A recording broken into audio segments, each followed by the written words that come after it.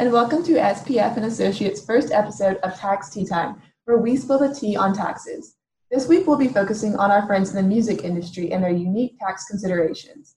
Let's start off with introductions. My name is Alex Frank, and I'll be your host today. Now let's hear from our co-hosts and subject matter experts, Rachel and Arantza.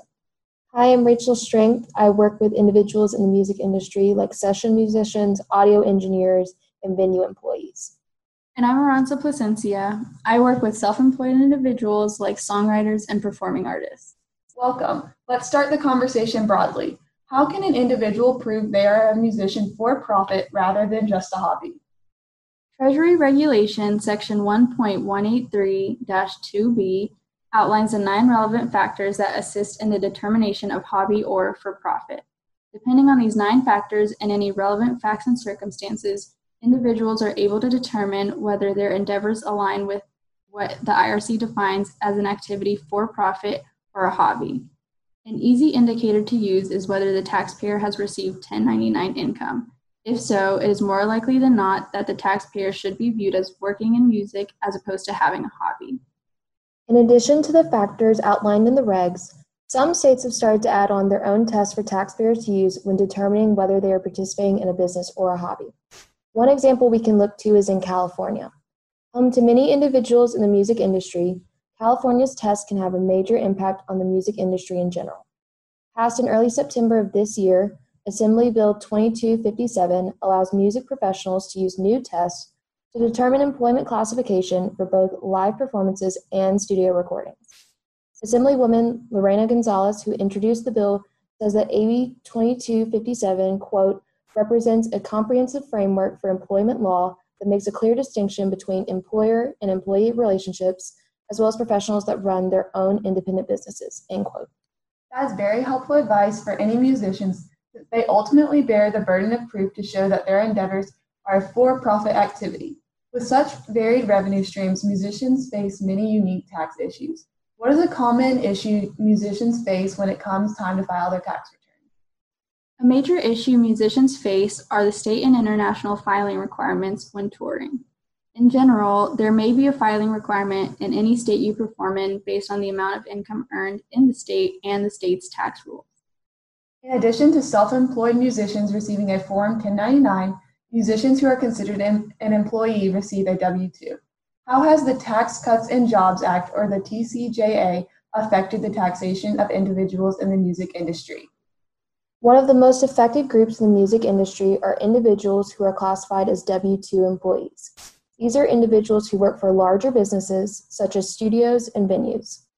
Unlike self-employed taxpayers who could continue to list Schedule C income, the TCJA caps or eliminates many prior deductions for W-2 employees, including making itemization of their Schedule A deductions more difficult. These employees can't deduct unreimbursed employee expenses. Some examples of unreimbursed employee expenses include buying an instrument, sheet music, supplies or equipment, required concert clothing, mileage, job search and audition expenses, research expenses for professors, and home office expenses. The TCJA disallowed W-2 employees from taking deductions on tax preparation fees, investment management fees, memberships to professional organizations, or union membership and work dues.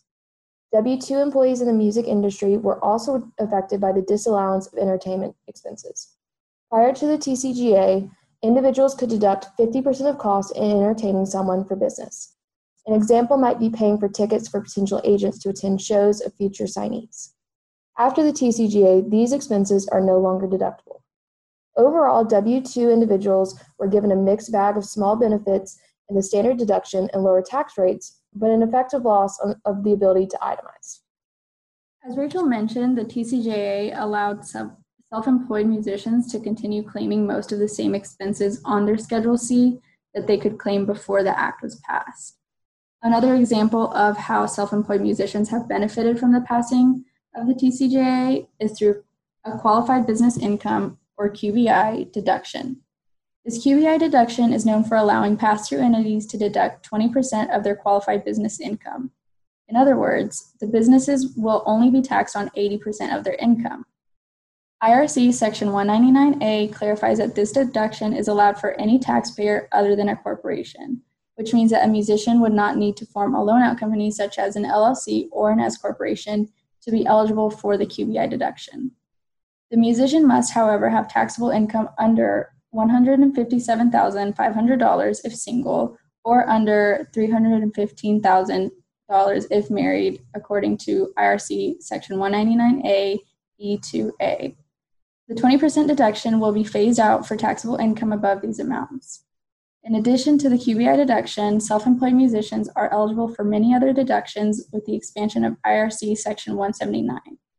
For example, Section 179 allows for an immediate deduction of business purchases such as musical instruments, sound and recording equipment, computers, office furniture, or certain business vehicles like an SUV or van.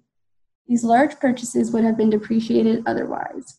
And although this is probably not an issue for many musicians, IRC Section 179B1 specifies that for any taxable year, the aggregate cost considered under this section shall not exceed $1 million. Wow, it is interesting to hear the details of the major alterations the TCJA had on the music industry since its inception in late 2017. Arantza, can you delve deeper into the specific deductions musicians should consider? Sure. So, home office deductions and expensing a lavish lifestyle are two areas that are heavily scrutinized by the IRS. In order to take the home office deduction, you need to have set aside a separate area to record or use for business that is exclusively used for business, meaning that if you used your bedroom to record music but also use it to do daily tasks, you will not be allowed to take the deduction. Furthermore, the deduction of a lease or depreciating the expense of a fancy car may be disallowed as a business expense. The IRS does not allow deductions for lavish and luxurious items as they rarely have a business purpose. Yet, renting the same lavish car out for a music video shoot may be deductible. Interestingly enough, there are some expenses that are deductible for musicians that may not be deductible for someone else based on their work. For instance, phone, office supplies, internet, business-related meals, auto expenses, and the like are typically ones that many individuals with their own businesses can usually be deducted from gross earnings. Rachel, can you give some examples of music industry-specific deductions?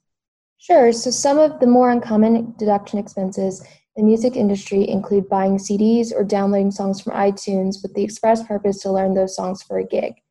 Gear you buy for performance and production of income may also be deductible. Also, individuals may be able to deduct the purchase of an iPad, laptop, software, or other hardware used exclusively for recording and composition.